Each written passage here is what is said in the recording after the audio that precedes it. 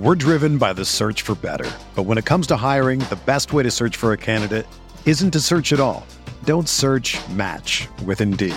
Indeed is your matching and hiring platform with over 350 million global monthly visitors, according to Indeed data, and a matching engine that helps you find quality candidates fast. Ditch the busy work. Use Indeed for scheduling, screening, and messaging so you can connect with candidates faster. Leveraging over 140 million qualifications and preferences every day, Indeed's matching engine is constantly learning from your preferences, so the more you use Indeed, the better it gets. Join more than 3.5 million businesses worldwide that use Indeed to hire great talent fast. And listeners of this show will get a $75 sponsored job credit to get your jobs more visibility at Indeed.com/Blue Wire. Just go to Indeed.com/Blue Wire right now and support our show by saying that you heard about Indeed on this podcast. That's Indeed.com/Blue Wire. Terms and conditions apply. Need to hire? You need Indeed. What's up, y'all? It's Drewski, and I've teamed up with Mountain Dew to produce a hilarious new basketball podcast called The Dew Zone with Drewski. Learn the backstories of your favorite ballers and celebrities like Jamal Murray. Did you have like a favorite team? Was it the Raptors at the time or no? Was the Raptors even started around that time? Come on, bro. I ain't that old, fam. You talking like I'm 50. Taylor Rooks, Asia Wilson, and many more. You won't want to miss this. Listen to The Dew Zone with Drewski on Apple Podcasts, Spotify, and wherever you listen to podcasts. In 2003, Nike signed 13-year-old Freddie Adu to a 7-figure contract. But Freddie didn't live up to the hype. He has turned down every single documentary project looking closely at the details of his career. Until now. People are going to look at everything you did because of the hype surrounding your arrival and what they think you can be. I'm Grant Wall, and this is American Prodigy, Freddie Adu, from Blue Wire Podcasts. What do you think about the Laker team now? You follow the box scores of the games every day, just the Lakers. You're kidding. That is really a compliment. I was pleased to see you smile at the top of our show because once the game starts, you have a game face. You don't smile much out there. I don't think you have to do things for money anymore. Correct. What's up, Laker fans? Welcome to Laker Film Room Podcast, brought to you by Indeed and BetOnline.ag. I'm Pete, joined as always by Darius and Mike, and we'll get into some analysis and breaking things down today, but it's a celebration. LeBron James has agreed to an extension, 2 years, $85 million. Anthony Davis woke up to news this morning of Anthony Davis agreeing to 5 years, $190 million. Neither of those things were, we didn't know a LeBron extension was on the horizon at all. And with AD, it was always going to take a 1+1, a 2+1. He ends up signing up 4+1. So 4 years with an early termination option for the 5th season. The Lakers, not only present, but future is secured for about as long as it can be in the NBA. Darius, this is a huge 24 to 48 hour span in Lakers history, man. Cue up the ice cube, Pete. Cue up the ice cube. Today was a good day. I got my wine. Yes. Today was a good day, my friend. Like the explicit version, Darius, not the one that you hear on the radio. Okay, that's right. Oh no, Mike is our resident '90s hip-hop guy. There is not another version in my world. Exactly, Mike. That's right. Well, dude, go please. No. I was just saying, like, I get when it comes on the radio, which I don't have often, and it's not the authentic version. Then I find it on my phone and switch the input. Oh yeah, it becomes annoying when songs that you know and you hear the clean version. Come on, yeah. I've already distracted too long. My fault, Darius. Please continue. No. We are good. This is what this pod is going to be. That's right. It's going to be all this. So if y'all ain't ready for it, then you know, listen to the last pod again to prep for this one. The LeBron extension, especially, I think, came out of left field. There, like when that news broke, I didn't even quite know what to make sense of it, to tell you the truth. Like, wait, he's committing for 2 extra seasons. He's now locked up basically for 3 seasons after this one. There are no player options. There are no team options on that. So like the contract he signed originally with the Lakers was a 3+1. And so basically what he did is he guaranteed the next season and then extended more. So it's like, look, man, like that's LeBron James, the reigning finals MVP. Like, I get that he's now entering year 18, but he still looks to be at the height of his powers. And then, as we were talking before a little bit, before the pod, the idea of AD signing a 4+1, to me, that was almost off the table entirely, right? Like, I thought for sure he was going to find a way to get back into free agency after his year 10 season in order to secure. He's given up some money doing this.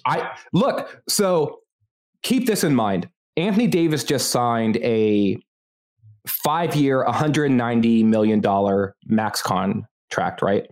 The contract extensions that Jason Tatum just signed, right? And Bam Adebayo and and Donovan Mitchell, like the Tatum and Mitchell ones especially, those have the full escalators in them if they qualify for the Supermax to push all the way up to $195 million over 5 seasons. Right. So in theory, if Jason Tatum makes an all-NBA team next season, like second team, which is totally realistic for a player like him. And sorry, Pete, I used Tatum, but he's a better example here than Mitchell. But he could end up out earning Anthony Davis in his next contract versus what AD just signed with the Lakers this season. And that's astonishing value for a player like Anthony Davis, right? Who was just first team All-NBA and runner-up Defensive Player of the Year. Mike, how surprised were you at both of these things? Like, you work for the team, man. Like, you're Mike Trudell, man. You're a sideline reporter. Like, this stuff, was it like shocking to you? Because it was shocking to me as a total outsider. Yeah, no, it was. I'm not going to front at all on this one. I had no clue that the LeBron thing was coming at all. And that one in its own right was exciting. And then I figured, oh, okay, that makes sense. Maybe AD will structure his deal so that he has that option to go at least close to LeBron. Maybe he'll add another year, whatever. But I did not expect that it was going to go 5. And Darius, if you don't mind, what are the year by year numbers for AD? That I don't have those up right now, but okay, because I haven't seen them up yet either. But I was just thinking, for perspective, guys, how many players around the league, like how many teams have stars like this that are locked in for those types of numbers, which for those two are reasonable. And I mean, so start with the Clippers, like Kawhi and PG, right? They both have player options next year. Luka's on his rookie deal. Jokic is locked up through 2022-23 at a reasonable number. Murray's locked up through 24-25, so at a reasonable number, but those guys aren't, top 5 guys. Lillard is locked up at numbers that are even greater than LeBron. Like Lillard's this coming year, he's 43 mil, 2022-23, he's 47. And then it goes up to 50 in 2023-24. I mean, Steph is at 45 next year. Clay is at 40 in 2022-23. So like there are some guys, but none of those players, I think right now, are at that level of Mike. So here are AD's year by year.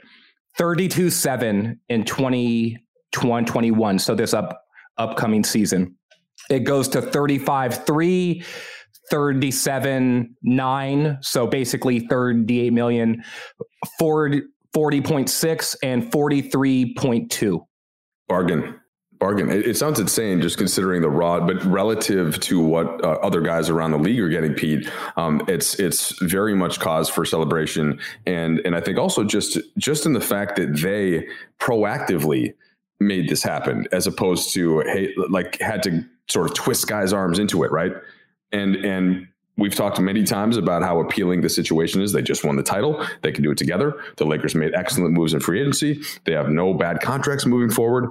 The coach, like everything in the city of Los Angeles, the fans, all of that stuff. But nonetheless, it's still a surprise in kind of the player empowerment era that 2 guys like this, who, by the way, have had excellent reason to show some of that power, just said, hey, we trust this. This is the spot we want to be in. And like, let's let that roll. speaking to the player empowerment stuff, Mike, like that's straight out of the LeBron James and Rich Paul handbook, right? And so now it's again Rich Paul and his two marquee clients, LeBron and Anthony Davis, basically tying themselves in to an organization. Pete, one of the things I wanted to ask you, please.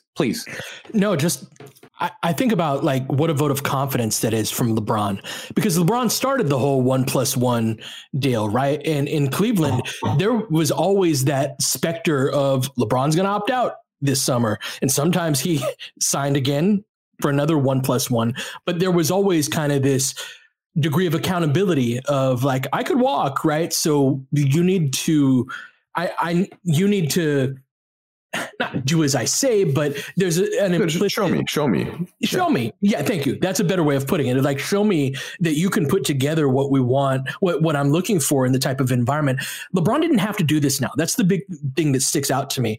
Like AD could have signed a 1+1 and then committed long-term later. He didn't have to do this now either, but especially LeBron, there's no reason LeBron couldn't have waited until the end of this season and then signed an extension after that, right? Or waited, opted in, or however he wanted to go about it. But he didn't have to do this right now.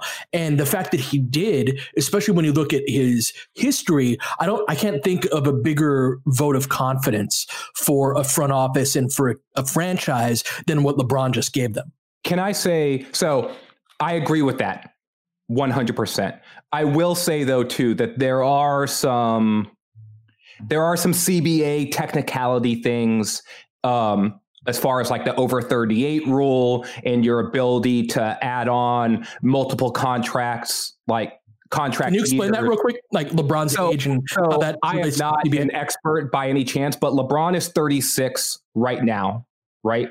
And so once you start to go, and it used to be the over 36 rule, but Chris Paul, president of the Players Union, and LeBron James, at the time, vice president of the Players Union, they negotiated this up 2 more years to the 38 year. So LeBron is going to be 36 this month in December. And after you get to your age 38 season, I believe you're no longer able to extend your contract in like multiple year segments, which I believe is why like players like Dirk and Tim Duncan were always tacking on like 1 more year on to their deals at the end of their contracts when they were like in their age 39 and age 40 seasons. Right. And so one of the things that LeBron did, and this is, look, for all the stuff that you just said, Pete, like I'm on board with that in terms of support and faith in the organization. He easily could have played this out to free agency and then continued to get max deals from the Lakers, even if they were in 1 year increments versus 2 year increments. Right. But what LeBron did is he another smart business move from LeBron and Rich Paul. They maximized LeBron's earnings up until his age 38 year, where he is now getting the maximum amount of money that he could have gotten via an extension to his age 38 year. So I never put it past LeBron either to see the whole chessboard, to understand not only is this a place I want to be, not only did we just win the championship, not only do I know in some way, shape, or form that Anthony Davis is going to come back, even if he didn't know the exact terms himself, he still is like, look, what makes dollars, what makes sense? Like I'm about that too. And so credit the organization for sure, but also continue to credit LeBron James and Rich Paul for making smart business decision after smart business decision in order to optimize his earning power. Right. And so I just see this as a win-win for both sides. So I just wanted to present that side of this too a little bit. For sure. And also, I think LeBron for this coming season, he's only going to be the 6th highest paid player in the NBA. Yeah. And what I'm looking at in front of me is, so it's Steph, Russ, CP3, John Wall, James Harden. And then right there with LeBron is KD, Blake Griffin is close behind, Paul George is close behind, Clay is close behind. And then you have kind of Conley, Jimmy Butler, Kemba Walker. You know, as Giannis said the other day, LeBron is still the best player in the league.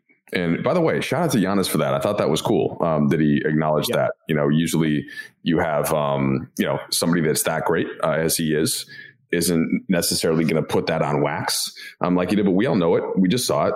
We just saw it again in the bubble. And guess what? He's healthy. He did not slow down last year, and nor has he shown any signs of slowing down. So I'm thrilled that he signed that for the absolute maximum that he could. And I don't think there's a player in the league that deserves it more. And that's without the element, guys, of how much he helped draw a lot of the talent that the Lakers got to the Lakers, which he has to get a great amount of credit for, wouldn't you say?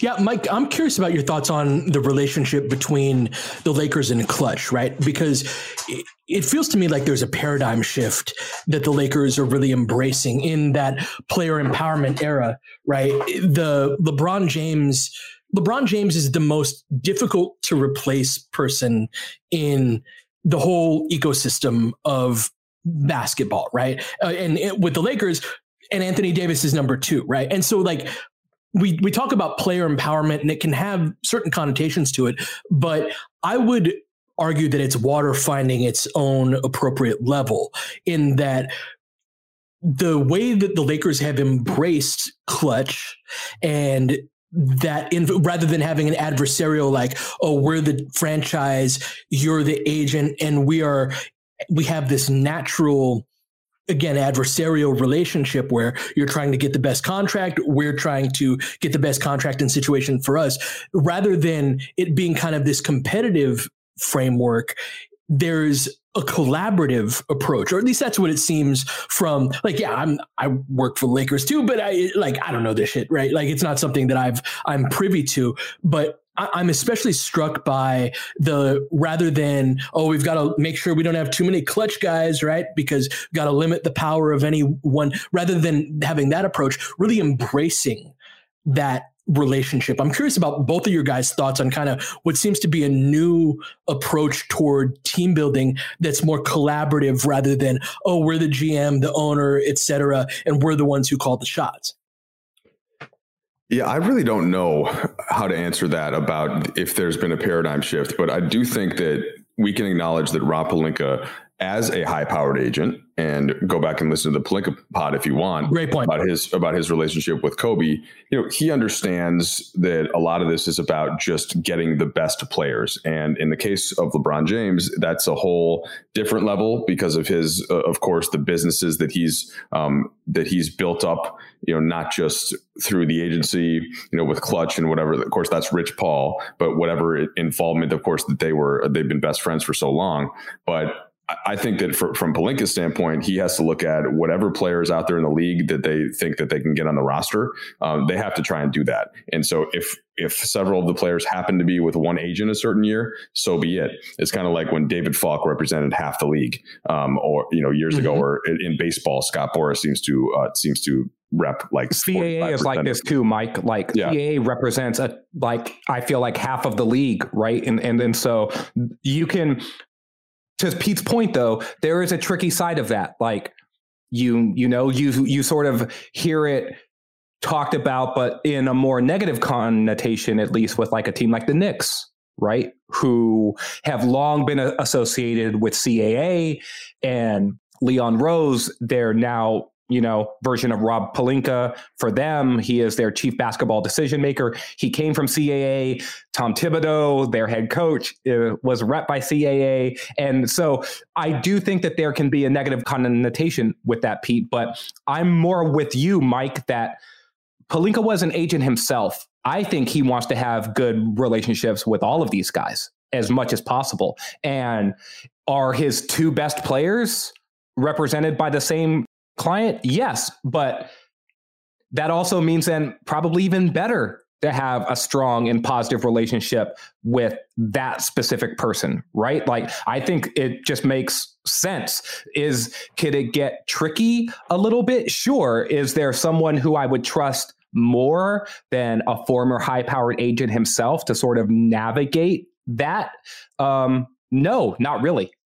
The only other thing about this that it struck me as funny today when the Westbrook for Wall trade happened, and just considering how, Westbrook playing with Harden and then the previous, like Chris Paul and Harden. And we spent so much time listening to stories the last couple of years about how certain superstars didn't want to play with LeBron, that I always thought were bogus. And now I just think that if we look at it now in hindsight and look at some of the other stars around the league, I hope that narrative has died down some. And we can recall that like LeBron actually is a pretty good player to play with. If you're a star, he will, whether that was Kyrie in Cleveland or Wade and Bosh in Miami, or now, of course, Anthony Davis in Los Angeles, like those pairings have worked out a lot better than most other star pairings around the league, save for Golden State, which they had, of course, their own great run there. So that it struck a chord in me. And Pete, back to your point about this question with the agency, I think that it's more about LeBron than it is about any agency. I just think that he's the guy still in the NBA. He's got the magnetism. If he calls you, you are going to take that call. Like Jared Dudley in his presser today thanks LeBron almost first, right? He's like basically like, thanks for having me back. And of course there's a big part of that with the Lakers and the front office and everything else. But look, that you just give the guy his flowers. LeBron is a pretty big mover and shaker in the NBA.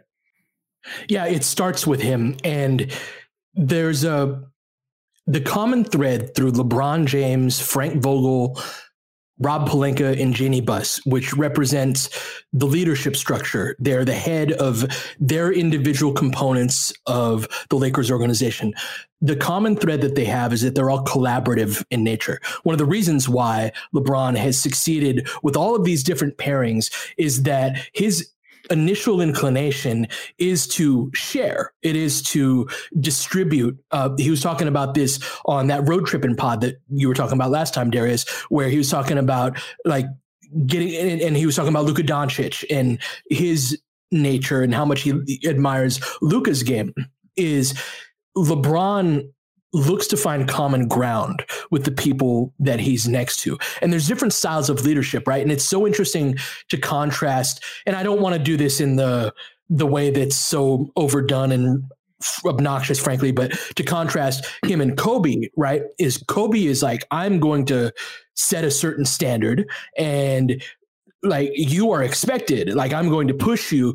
And it's not collaborative, right? But LeBron really goes out of his way to find what's best about everybody and embrace those parts of their game, their personality, and just the leadership of this team being so collaborative. And rather than saying, oh, well, Dennis Schroeder wants to come in and start. And, our initial inclination is to be like, oh, well, we're the champions, and it kind of ruffles our feathers. And I think from the leadership of this organization standpoint, LeBron specifically, it's like, hey, how do we make this work for everybody? How do we make all of this work for every party?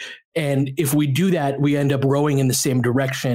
And that's when we're at our most powerful. Now, of course, though, if somebody is not pulling their share, I don't think he's scared to confront it in a Kobe type style. He didn't have to do that. Absolutely necessary. Right. So he didn't have to do that last year because the boat really did row in one direction. And so but I think you're right, Pete. That's what we saw. But even if you contrast that to the year before, when I'll still contend that was more about injuries and youth than anything else, but it wasn't as harmonious, nor should it have been. And so winning does bring that smoothness to a season. And we absolutely saw that last season. And this year, I do think that there is a good chance, given how talented they are and how united still a lot of the guys are, but like they now have to prove that element too, right? And that's been part of your big point over the last couple of pods. All right, let's take a quick break. And when we come back, I want to talk about what this means for the team, not only in the present, but going forward, because I think the team building elements of this, having LeBron and AD here and committed to the Lakers is really a boon for what the Lakers can do, not only now, but in the future. So let's take a quick break. We'll come back and talk about that. The wait is finally over and football is back. You might not be at a game this year, but you can still be in the action at BetOnline. BetOnline is going the extra mile to make sure you can get in on every possible chance to win this season. From game spreads and totals to team, player, and coaching props, BetOnline gives you more options to wager than anywhere else. You can get in on their season opening bonuses today and start off wagering on wins, division, and championship futures all day, every day. Head to BetOnline today and take advantage of all the great sign-up bonuses. Don't forget to use promo code BLUEWIRE at betonline.ag. That's BLUEWIRE, all one word. BetOnline, your online sportsbook experts. Even though sports had a break, your business didn't. You have to keep moving, and that makes hiring more important than ever. Indeed is here to help. Indeed.com is the #1 job site in the world because Indeed gets the best people fast. Unlike other sites, Indeed gives you full control and payment flexibility over your hiring. You only pay for what you need, you can pause your account at any time, and there are no long-term contracts. And now, Indeed's new way of matching you with candidates instantly delivers a short list of quality candidates whose resumes on Indeed match your job criteria. You can contact them the moment you sponsor a job, making Indeed the only job site that can move as fast as you do. Plus, Indeed provides powerful tools to make your search that much easier.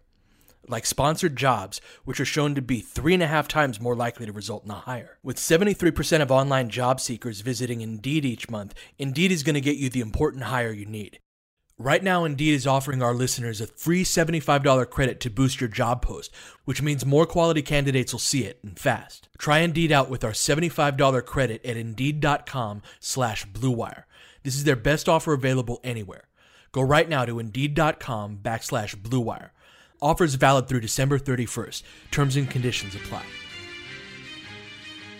So on the court, I think the Lakers are put in a position, a really advantageous position of LeBron and AD are such generalists in their basketball generalists. They're exceptional at a multitude of skills that you need to be able to be good at basketball, right? And they combine that with incredible athletic gifts. And what that's allowed the Lakers to do thus far, and I think will allow them going forward to build a team, is to find players that are great at certain things. Like Montrezl Harrell, for example, is not the most complete player in the NBA, but he's great at what he does. Dennis Schroeder is great at what he does. Even Wes Matthews, Marc Gasol, they have very clearly defined roles that I think the foundation of LeBron and Anthony Davis as generalists, as basketball generalists, allow you to find, if not specialists, in some examples they are specialists, but guys that may have certain holes in their game, but you can build the rest of the team out really of guys that are great at certain things. And so long as you've got a guy like Harrell, who's great in some circumstances, or Marc Gasol, who's a totally different type of five than Harrell is. And you have all of your bases covered. And so that's part of why I'm so excited about this commitment is I feel like going forward, we can go in so many different directions where we can accentuate the best of players that come and play for the team and kind of not have to worry about the holes in their game. Darius, what do you see as the long-term impact of having both LeBron and AD commit? Well, you said it, man. And I wrote about this during the playoffs at Forum Blue and Gold. I likened LeBron and AD to the character, the Keymaker from the Matrix movies. The guy who is the shortcut. Right. He is the program that allows you to get from point A to point B much faster because he can create the path. And that's what having players as versatile and as talented as LeBron and AD allow you to do, right? They are the shortcut to any style of play you want to play. You want to play, I love that. You want to play smaller, quote unquote, right? Then, all right, well, LeBron James, you're going to play power forward, right? And Anthony Davis, you're going to play center. And you can then surround those guys with 3 guards who are legit guard sized guys, right? Like a 6'2 guy like Rajon Rondo, a 6'4 guy like Alex Caruso, another 6'4 guy like KCP. And that's fine because you have LeBron and AD. Right? You want to play big? All right, well, let's flank LeBron and AD with a 6'11 behemoth like Dwight Howard, right? And then let's surround those guys then with a guy like Kyle Kuzma, who has some defensive versatility, right? So now you've got Kuz chasing the wings, and then you've got Alex Caruso guarding point guards. And it's just okay, well, this team is gigantic. Like, what do you even do with a lineup like that? And those lineups only work because of having two specific players just like LeBron and AD. And there's maybe 2-3 other players like that in the entire league, like Giannis, right? Kevin Durant.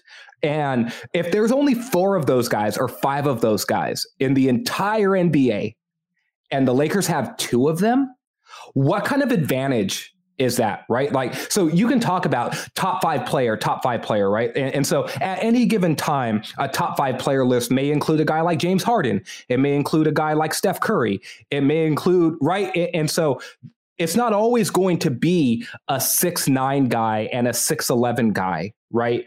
But that's what LeBron and AD are. And they're at the top of that list in terms of that conversation of who are the best players in the league. So when you talk about the versatility and the ability to shapeshift, which is an idea that we've talked about a bunch on this pod, or the idea to bring in different types of skill sets around 2 specific players and make it work, yeah, it's going to work. You know why it's going to work? Because LeBron and AD are the key maker, dog. Like they are the shortcut to any style of play that you want to have. You want to skew more defense? Put more defense out there. You want to skew more offense? Put more offense out there. Guess what? AD is the best defensive player in the league. When LeBron locks in, he is one of the best power wing defenders that you're going to find who, hey, can also guard a point guard, can guard whoever you want on the floor. On one possession, he can guard Nikola Jokic, and on the next possession, he can guard Jamal Murray. And Anthony Davis can do the same exact thing. So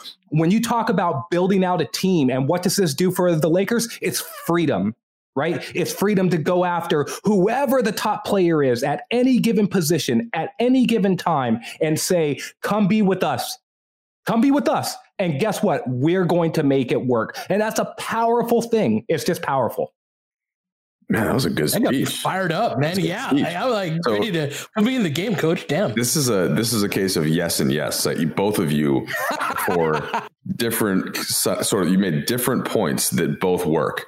And on the one hand, just raw talent, like part of what Darius is talking about, if you have 2 top 5 players, I don't care if they're specialists, like, and not that Shaq was a specialist, but I'm thinking of the Kobe Shaq thing where Shaq was incredible at some specific things. Other things he wasn't as good at, but who cares? Because he just crushed you at the hoop. And Kobe, great at almost everything on the floor. He's one of those guys that's a little bit more like LeBron, where he can play point guard for you. He can kill you with jump shots. He can defend. He can hold up in the post if he has to. So, but the point is, they were top 5 players. So on Pete's point, if you have 2 guys that also kind of can sync with each other and that the rest of the league isn't going to have answers to, because they can play multiple positions, they can defend multiple spots. Like both of these things apply. And that's why the Lakers won last year. That's why they are the favorites. And you guys are totally right. When you have so much flexibility, and we talked about this on our last podcast with the rotations, it doesn't really matter that much when you have LeBron and AD as the basic, or as the baseline. And that's why locking them in makes the culture and that's just, you can kick that can on down and keep bringing in guys to complement it. And if they are of greater talent, that's ideal, like this season. But they could also just be guys that are not going to have many weaknesses, like last year's team, where you sort of just put guys that can defend and another team can't pick on. So yeah, it's a good place to be. It's a good place to be where they're at right now. It also puts us in a different team building place, right? Where since 2015, really, we've been kind of looking ahead to these off seasons where we'd have this amount of cap space for a max player and hoping that they'd come. And then with the acquisition of LeBron and then AD, there was still a certain degree of, 2021 after this season upcoming, they were going to have clean books, right? And now you've got 2 max guys signed, which probably precludes a third guy from coming, although that can always happen. And so now it puts us into a different place of how to approach free agency and how to approach bringing back our own guys. Darius, this is something that you've tweeted about, and I know that Kuz is a lightning rod of sorts on social media, but you've expressed the desire to extend him, right? We learned today that we can't do the same with Caruso, who's a free agent this year, and because he signed the two-way deal and just details of the collective bargaining agreement, we can't extend Alex Caruso. He has to hit unrestricted free agency, whether we like it or not. So hopefully we can keep AC, but we are not in the same position with him as we are with Kuz or with Dennis Schroeder, who's new, but he's also eligible and a little bit down the line, especially for a slightly larger extension. So approaching team building from the perspective of not having max money in free agency and kind of choosing to retain your guys. What's your argument for retaining Kuz specifically, Darius? Well, I mean, look, a lot of people jump to point C. Point C is like, oh, well, keep him because he's an asset and you can trade him later, right? And so that's point C for me, right? I always want to keep players because I like a player. Right. I don't want to keep a player because I don't like a player, but I don't want to lose out on his contract so I can trade him for a player I do like another time. That's like, I don't know, staying in a relationship because your girlfriend drives a nicer car than you. Like, that's not kind of Celtics-y too. It's a little Celtics-y in nature. Yeah. Yeah. Look, man, I want to retain Kuz because I think Kuz is still sort of an up-and-coming player. He's no longer the shiny young rookie who did great things at Summer League. He's no longer the prolific young scorer who was shooting almost 40% on threes in his first year. And it was just like, oh my God, this dude's a steal of the draft. The shine has worn off of Kuz some. Right. And so I'll be the first one to acknowledge that. We've talked about his ups and downs on this pod over the course of his entire career here. That said, he showed last year to be really improving as a defensive player, especially on the wing. He can still show and still has shown some dynamic scoring pop as a player when given the opportunities to score the ball. And I just do not think you let players like that get away or have offers put onto them in restricted free agency where then you're put in an awkward position of you have to match. I want to be proactive in these conversations. And if I'm Rob Pelinka, I'm thinking to myself, hey, I like Kyle Kuzma. I was part of the regime that drafted him. Remember, it was Magic Johnson and Rob Pelinka that traded D'Angelo Russell and Timofey Mozgov to Brooklyn for Brook Lopez and the draft pick that became Kyle Kuzma. So I don't think there's going to be anyone who looks at him with clearer eyes in the front office that drafted him. Some might think it's the opposite, but I actually think no one knows his warts more than this front office. And he proved to be a viable rotation player on an NBA championship team. And he's 26 now, 25. Don't overthink this from the standpoint of he's a talented player. You want talented players on your team. And if you can find a contract that is reasonable, that works for both sides, then why not work on an extension now rather than allowing him to get into restricted free agency where all it takes is one team. And next year, there's going to be a ton of teams with cap space, man. It isn't going to be these 3 or 4 teams only like there was this offseason where it's like, okay, mark Charlotte off the list. They're no longer there because they got Gordon Hayward. Knock Atlanta off. No, there's going to be a dozen, 15, 18 teams that are going to have the ability to say, oh yeah, you know what looks nice right now? A rotation player on a team that hopefully won the NBA championship again, right? Let's lock him up let's pay him $18 million. Remember all those games where he scored 20 points and it looked like nothing?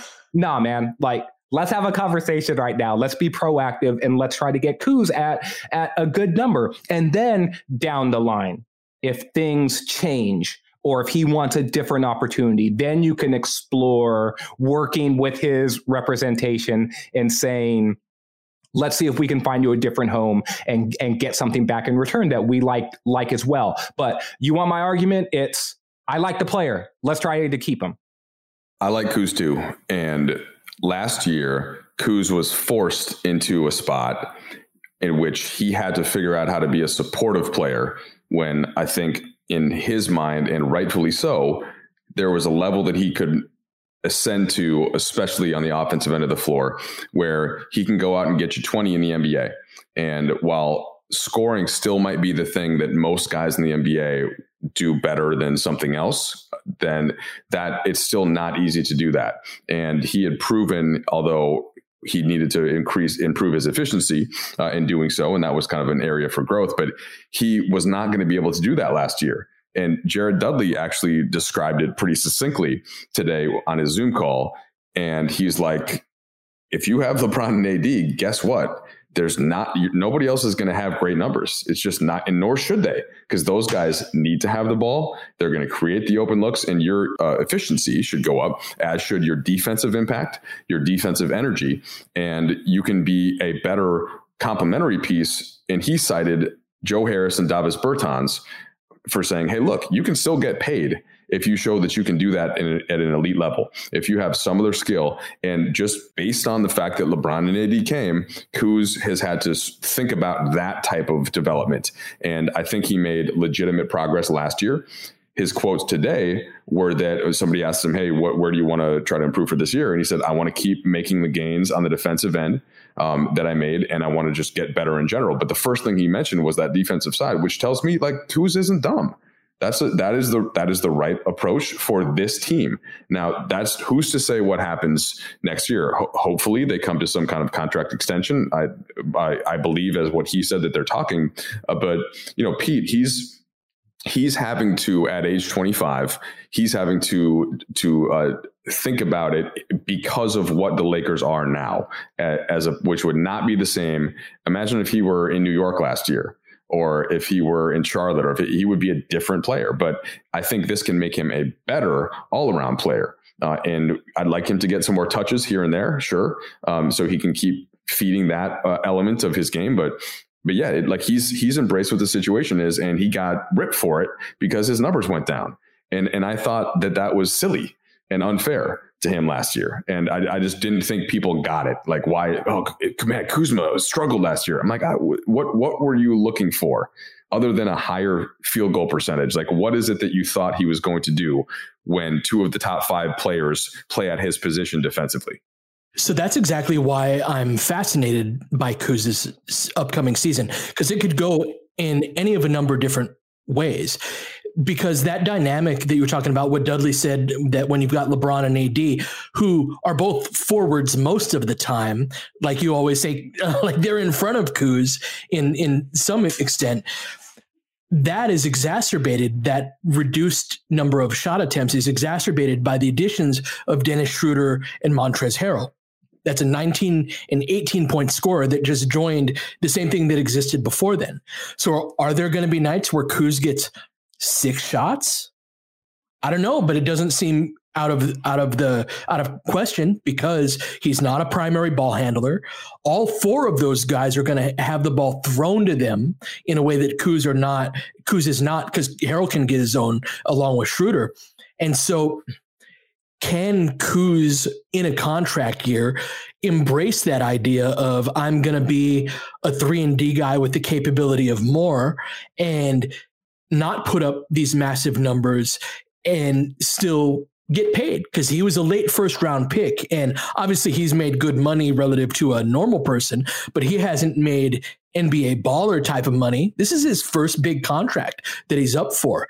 And that said, to me, if Kuz can become, and I feel like we've been saying this for 3 years, so I will believe it when I see it. But if Kuz can become a 35 or 36% 3-point shooter, along with his cutting, his ability to hit floaters, he's got a little bit of passing with the great leaps that he's taken forward on the defensive end. And that's something where I was so impressed, because it's the type of thing that you will get You'll get praise from your teammates, from your coaches, from a select group of people that says you are defending your ass off. Far more people are going to see that you went 2 for 7 that night and you've got 6 points and you're going to get killed on social media. He just deleted his Twitter account for a while and came back with all right, I'm going to show you MFers. I'm just getting started commercial. Yeah. Right. Like, good for him. And good for him, but that can also go sideways too, man. That can also be exactly the type of player we don't need, right? And there are going to be some nights where we need him to score 6 points and defend his ass off, right? So that's a tricky dynamic to navigate. I will 100%, man. And as the person who's always sort of looking out from the mindset of people standpoint, I want Kuz to be competitive. I want him to be aggressive. I want him to play hard. And if he channels all of this stuff into doing the right things, he's going to be a really effective rotation player for a team that has the chance to win its second consecutive championship. And for all the stuff that you said about this is going to be his first big contract, that's 100% true. He also signed a pretty nice shoe endorsement deal. Right. And the commercial that you mentioned was the commercial for a signature shoe from Kyle Kuzma, right? Who doesn't even start for his team when there's guys where Anthony Davis doesn't have a signature shoe. Right now, he gets those nice Kobe's though. He does. Real slick Kobe's. But I'm just making the point though that and it's with a different brand, and I get it. It's Puma, it's not Nike, it's all of this other stuff, right? But I'm just saying that there's a lot of guys I feel like that would love to be in Kyle Kuzma's position, and I feel like Kuz, speaking to what Mike said earlier about his response to areas of growth for him, or the type of how he wants to build on last season. You're right, Mike. Like, he's not dumb. And if he has his head on straight, which seemingly he does, I think, in terms of what his basketball approaches is going to be, I continue to believe that he's going to be an effective rotation player on this Lakers team and is really going to help them in a variety of ways, both offensively and defensively. And speaking to the point about opportunities, Pete, and this, I think, reinforces your point, Mike, about not being dumb. The way that Kuz is going to stay on the floor and it's going to get minutes is by defending. It is going to be by showing value on that end of the floor. And guess what? The only way you could score points is when you're on the damn basketball floor. And so he's not a dummy. The opportunities and the touches will come for him if he earns the minutes and the playing time. And he has equity on this team too, just like what we talked about with KCP, the last pod. Who, aside from Kyle Kuzma, is our big wing defender that we want to actually do big wing defender things for most of the season? If Kuz defends his ass off as a big wing defender and with all of the scoring talent that he has, whether it's from the Lakers or for somebody else, somebody's going to pay him. Jerrion Grant got what, 3 and 60 or something like that? Yeah. And Kuz, I don't think, can be that level of defender, although his defensive talents lie in different places. But Grant certainly isn't the scorer that Kuz is. Kuz can make a lot of money in this league being the guy that's in the exact role that he's going to be asked to be in this season.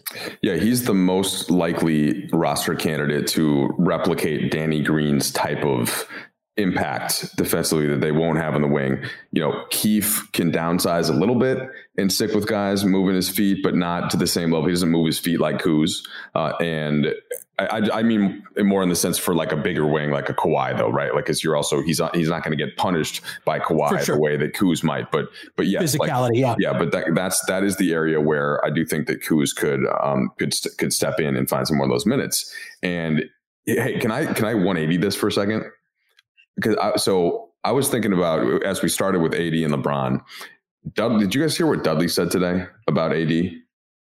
By chance? What's that? So, quote, "I'm expecting AD to go for the MVP." Now, I just thought this was an interesting way of, so Dudley is the guy that is kind of the uniter of the group. So he's super tight with all the young guys. He's also super tight with LeBron and AD. He's kind of like the bridge guy, right? He's the leader of the group text in a sense. Now, LeBron is really the leader of it, but you know what I'm saying? Like he's the guy that's most active on it.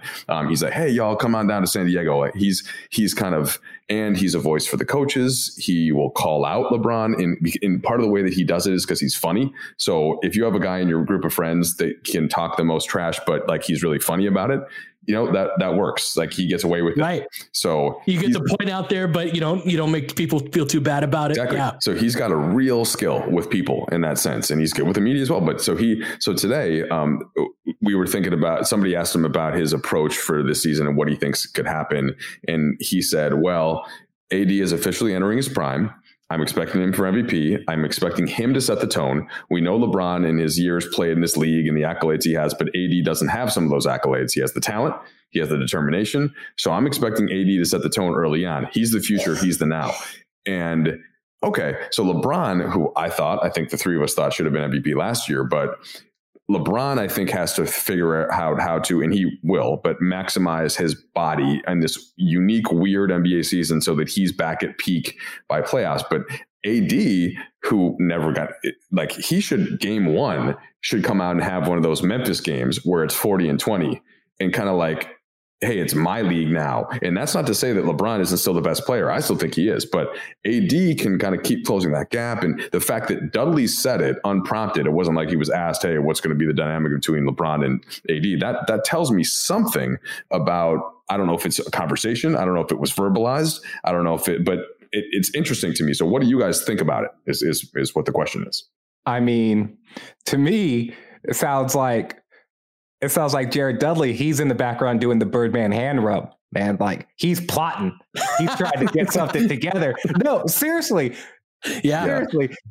Dudley's like, call me champ, right? Like he's cracking jokes about how, oh, I should have waited to sign my deal so I could have signed a 4-year deal to be with these guys the whole time, right? So he's cracking jokes the whole time, but he also understands that his role, Mike, just like you were saying, is to sort of continue to nudge. And then sometimes that might mean needling. It might mean being direct. It might mean being indirect.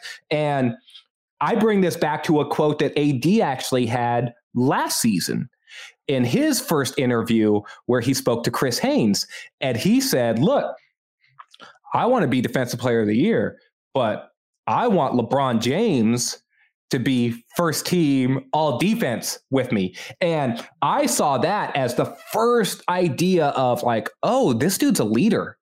And like, he's sort of trying to get LeBron from the get-go. Like, look, this is what we're going to be about this year. We're going to defend. And it's not going to be the memes from last year, right? Where you see clips of like Kuz like pushing LeBron and like go over there to go defend. There's going to be none of that. Like we're locking in. And so I see Dudley sort of pulling the same sort of strings and sort of reversing it on AD. Like, oh, last year you said you wanted Brad to be first team all defense. Well, guess what? Like, I see you being the MVP this year, buddy. And I'm saying it right in front of everyone. That's going to be a headline that you're going to see everywhere. And I'm expecting you to bring it. And look, I like these dudes challenging each other, Mike. I want them to put down the gauntlet. When we talked about last pod and a couple of pods ago about what's the motivation going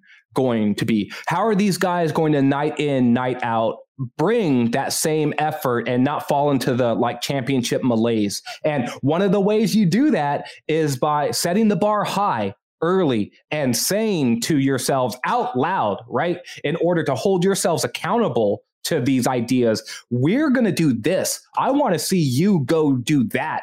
Like, and these guys are professional athletes who are always looking for another way to motivate themselves and find that next thing that's going to push them forward. So I love that, Mike, personally. Pete, how about you, man? I mean, this team has a chance to be an all-time great team. I really believe that. It reminds me so much of 2001, where in 2000, we almost got knocked out because Ron Harper, for all of his veteran guile and ability to contribute, was well over the hill. You had Rasheed Wallace just killing AC Green. And then they upgraded the following year, and it was Horace Grant at the 4 instead of AC Green. And it was Derek Fisher stepping into that starting role. And they weren't as good during the regular season, but we all know what that 2001 team did, just rolling everybody in the postseason. And for all of the talk that we give to, it's so hard to repeat, there are all of these challenges, chemistry might be different in an issue that they have to contend with, they have a chance to be an all-time great team because they're a combination of the best attributes of Lakers teams in history, where you've got the two superstars like LeBron and AD or Kobe and Shaq, but you've also got a great deal of depth like those 2009, 2010 teams, and that versatility like those 2009, 2010 teams that could be big with Kobe, Lamar, Kobe, Artest, Pau, and Bynum, but you can also go small, putting Lamar in for Bynum. You can be fast with those groups with Shannon Brown and Jordan Farmar and Luke Walton facilitating offense, just all of these different versions of the team. You have that, but Kobe in those 2009, 2010 teams did not have a second superstar, with apologies to Pau. I'm talking top of the league, top 5 type. Yeah, Pau. I love Pau. Pau was not Anthony Davis, Mike. No, he wasn't Anthony Davis. But he was top. He was All NBA second team caliber. He was top 10, not top 5. But and there is a difference. But like he was close. He gave you. Well, all right, that's a whole separate thing about Pau, and I know you love Pau, so I don't want to pitch you into like I'm on the Pau side, you're not. But yeah, that's like I don't know. I feel like Pau gets a little underrated when we go back on these discussions. I feel like there are like 5 or 6 guys in the NBA at any given time that are kind of touched by the basketball gods. And I was always struck by, and this played out during the finals, being at a game. It's funny because my early conversations when I first met you, Mike, there are a couple of things that you told me that really stood out that have kind of changed how I watch basketball in a lot of ways. And one was your experience with watching playoff basketball and playoff defense, and the difference between playoff defense and regular season defense. That's a conversation that's always stuck with me. And there was another where we were at a game where the Lakers were playing. I think Jimmy was with the Timberwolves at the time, and I was watching it. We had played back-to-back games, and this is when I'd first started getting credentialed. And so I'd see these guys up close in a way that you have been for a dozen years. And I saw Jimmy Butler one night, and I saw Anthony Davis come in the other night. And for as amazing as Jimmy Butler is, Anthony Davis is just like a different tier of player that I consider touched by the basketball gods, right? This is Giannis, it's Steph in a completely different way. It's LeBron, Anthony Davis, Durant is another guy, right? That because even AD does not do everything technically correct the way that a guy like Kawhi Leonard might. But the difference between Anthony Davis and Pau Gasol, as much as I love Pau, or Jimmy Butler, as much as I love Jimmy Butler, like those guys could never get to that level. Does that make sense, Mike? Am I like, again, you've been a guy that's been seeing these games up close for a dozen years. The theory and the thought process totally makes sense. I think we may just be slightly off on where we view Pau in that equation, because to me, he was a guy that could complement another star, as he did with Kobe, but he also could totally take over a game in a bit of. So let me equate him to Steve Nash in a sense like that. So Nash, when you would go and watch him in person, it's not quite the same as in terms of domination as LeBron, as Kobe, but the way that they played basketball and could get everybody involved, but then still get their own stuff was special in its own way. And even I'd be interested to see where you think like Magic Johnson, for example, places in that, who to me, look, he's a top 5 player of all time, but still he wouldn't always dominate in that forceful way but that's where we're kind of, I don't think we're far apart on it. It's just that I pushed back a little bit because how he couldn't do it himself. Maybe to your point though, if I'm gonna back off of a stance, he couldn't do it himself like in Memphis, but neither could AD in New Orleans, where they're winning a playoff. Like, so there's also a difference between LeBron and Davis, and Powell, and even Kobe. It's just, that's a whole, we could spend a lot of time on that, but Darius, go ahead and weigh in on this. Cause I'm just, maybe you can kind of referee here, and maybe Pete and I are closer on Powell than I think.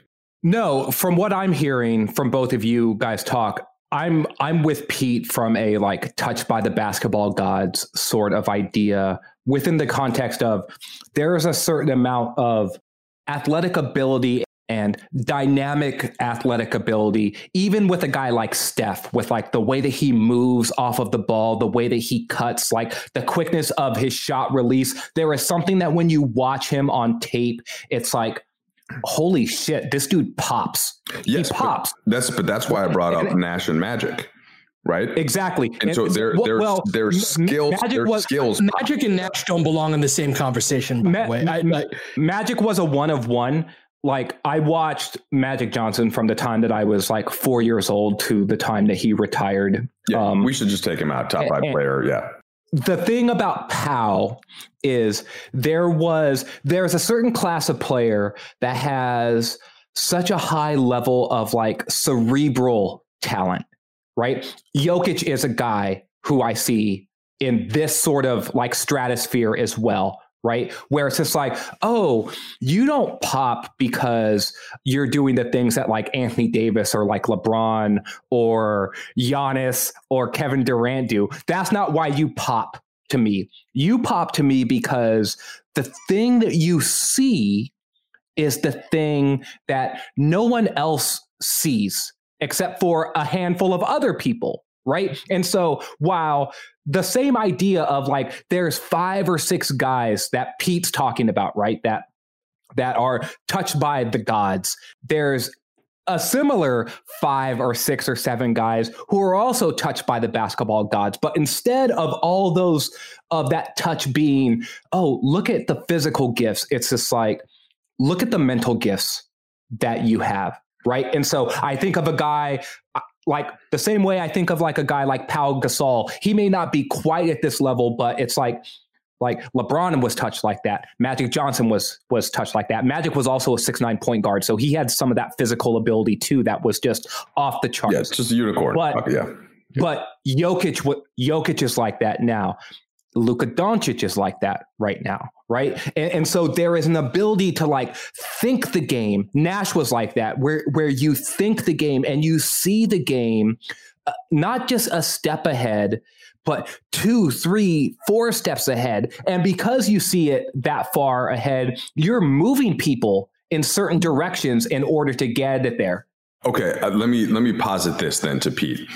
There are, especially in person, because you started this by saying when you come down to the arena, which by the way was great fun. I was so happy it went from like talking on Twitter to like, hey, let's hang out at the game. This is dope. Amazing. Yes. You know, same thing when I go to Golden State and get to see Darius in front of the coach. It's so exciting. Anyway, the touched by the basketball gods, seeing in person, especially courtside, the athleticism is the thing that's overwhelming. Because it's just not a normal thing to see somebody that big move that fast. And that's where, again, LeBron, AD, Giannis, et cetera. Even I would put Westbrook in there. I would put John Wall before, like that amount of speed and power.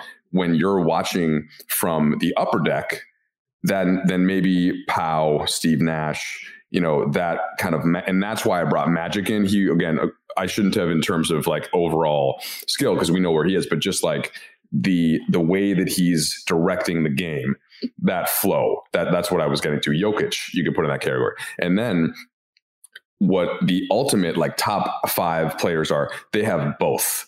And that's the real elite level. That's Jordan, that's Kobe, that's Magic, that's LeBron, that's Jabbar. Not many other guys. Yeah, Kareem, to an extent. I mean, but like that's the whole thing. So there's the physical, total, overwhelming power. There's the mental with skill, and then there's the guys that have both, which is right now in front of us still LeBron.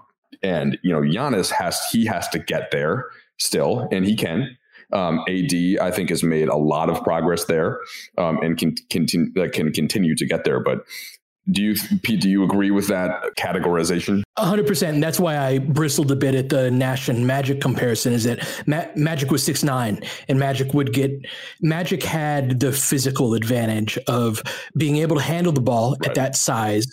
And he was not particularly fast, and he developed into a really good shooter. He was one of the best free throw shooters in the league and became a good 3-point shooter at the end of his career. And sadly, we did not get to see old man Magic, but for a half season. But Jokic reminds me of Magic more than anybody else, in that Jokic has the mental. I would argue that Magic had it a little more than Jokic does, but he also had that physical, I'm bigger than you and I'm going to back you down, that Magic also had. And didn't Magic also have the FU edge, that, but like he had the smile, but didn't he have like the crazy competitive FU edge? Oh, 100%. 100%. One of my favorite Magic scenes is when he hits a game winner and then he's like running off. Pete knows this scene already from our Laker fan days of just being old and seeing so many of these clips. But Magic hitting the game winner, Pete, and running off the court to the tunnel and like pointing his finger at someone like on the sideline, and he's sort of like jawing at them while you've been talking mess this whole time. Mm-hmm. And it's sort of just like, oh, hell no. Like, you didn't know I'm Magic effing Johnson, right? Which first of all, his name is Magic Johnson. His teammates called him Buck. Like, come on, man. Like, dude was on a whole other level.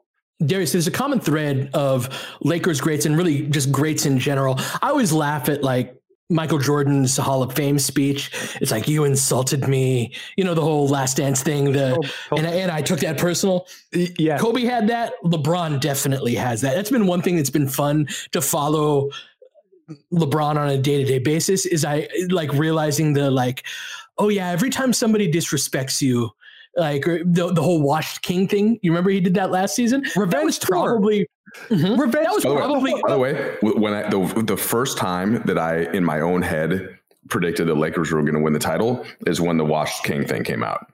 I was like, oh, okay, right, it's on.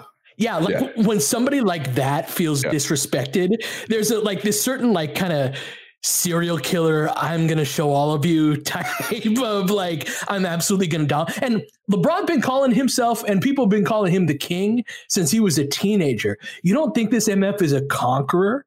You don't think this guy's trying to win 5 straight, or just something that like, that just ends the greatest of all time conversation? When he commits to this contract? Dude, Darius, he watched every single playoff game. Do you think he was just sitting there like really only breaking down what teams are doing? No, he had his pen out, he had a notepad, and he was writing names down that he was going to cross off like a murderer the next year. No, it was. Right? It's Kill Bill, dog. It's Kill Bill. Where for sure. Like, there's Oren Ishii. We're crossing the name off. Top of the list. And guess what? Guess who else did that? Kobe F. Bryant.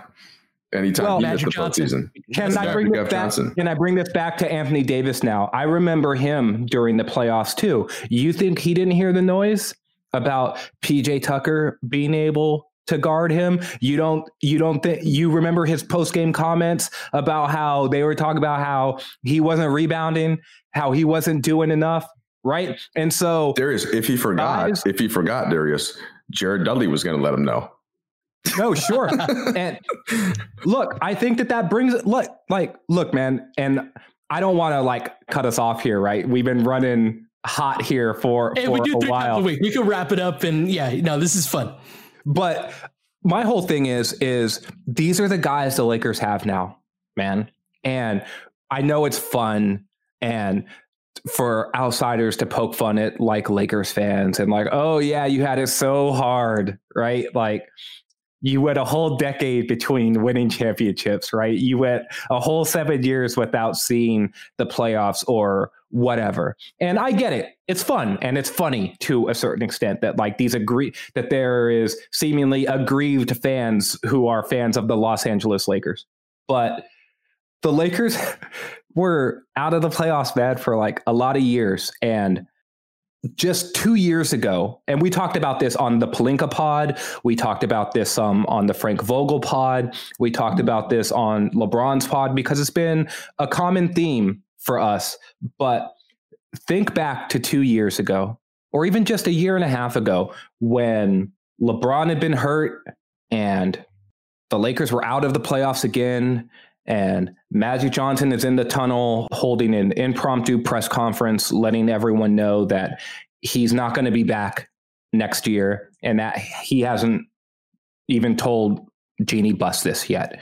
And at that point, the Lakers seemed to be the laughingstock of the league. And that carried on, I think, for like another like month or month and a half, when there were like, you know, the First Take appearance and everything else.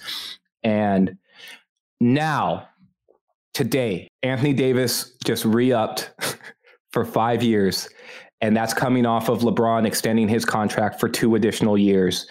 And the Lakers are the defending NBA champions. And if you would have told us 3 people, that this is how we'd be spending a random Thursday night in the first part of December, talking about the Los Angeles Lakers, I swear to God, you guys, like, I wouldn't have believed it. I would not have believed that this is where the Lakers would be. And this is why when we started the pod, I was like, cue up the Ice Cube, because today is a good day. And it's why Pete's been swigging wine. It's why Mike's got his beverage. It's why I was chomping on a cookie. I got my got your lint roller. A lint roller. He's clean. Mike's looking clean. I got 2 shirts. One of them had a lint roll. I hate to break up the nice rhythm of that there. I do have a yes and no for what you just said. I mean, it's the Lakers. This is what I've been trying to explain to you guys. If there's any team that on a dime is going to turn things around, it's always going to be the Lakers, and it always will. That's what the history brings. That's what the city brings. That's what the fan base brings. They had to get off of the bad contracts. They had to let a couple young guys develop, and stars were going to come. And guess what?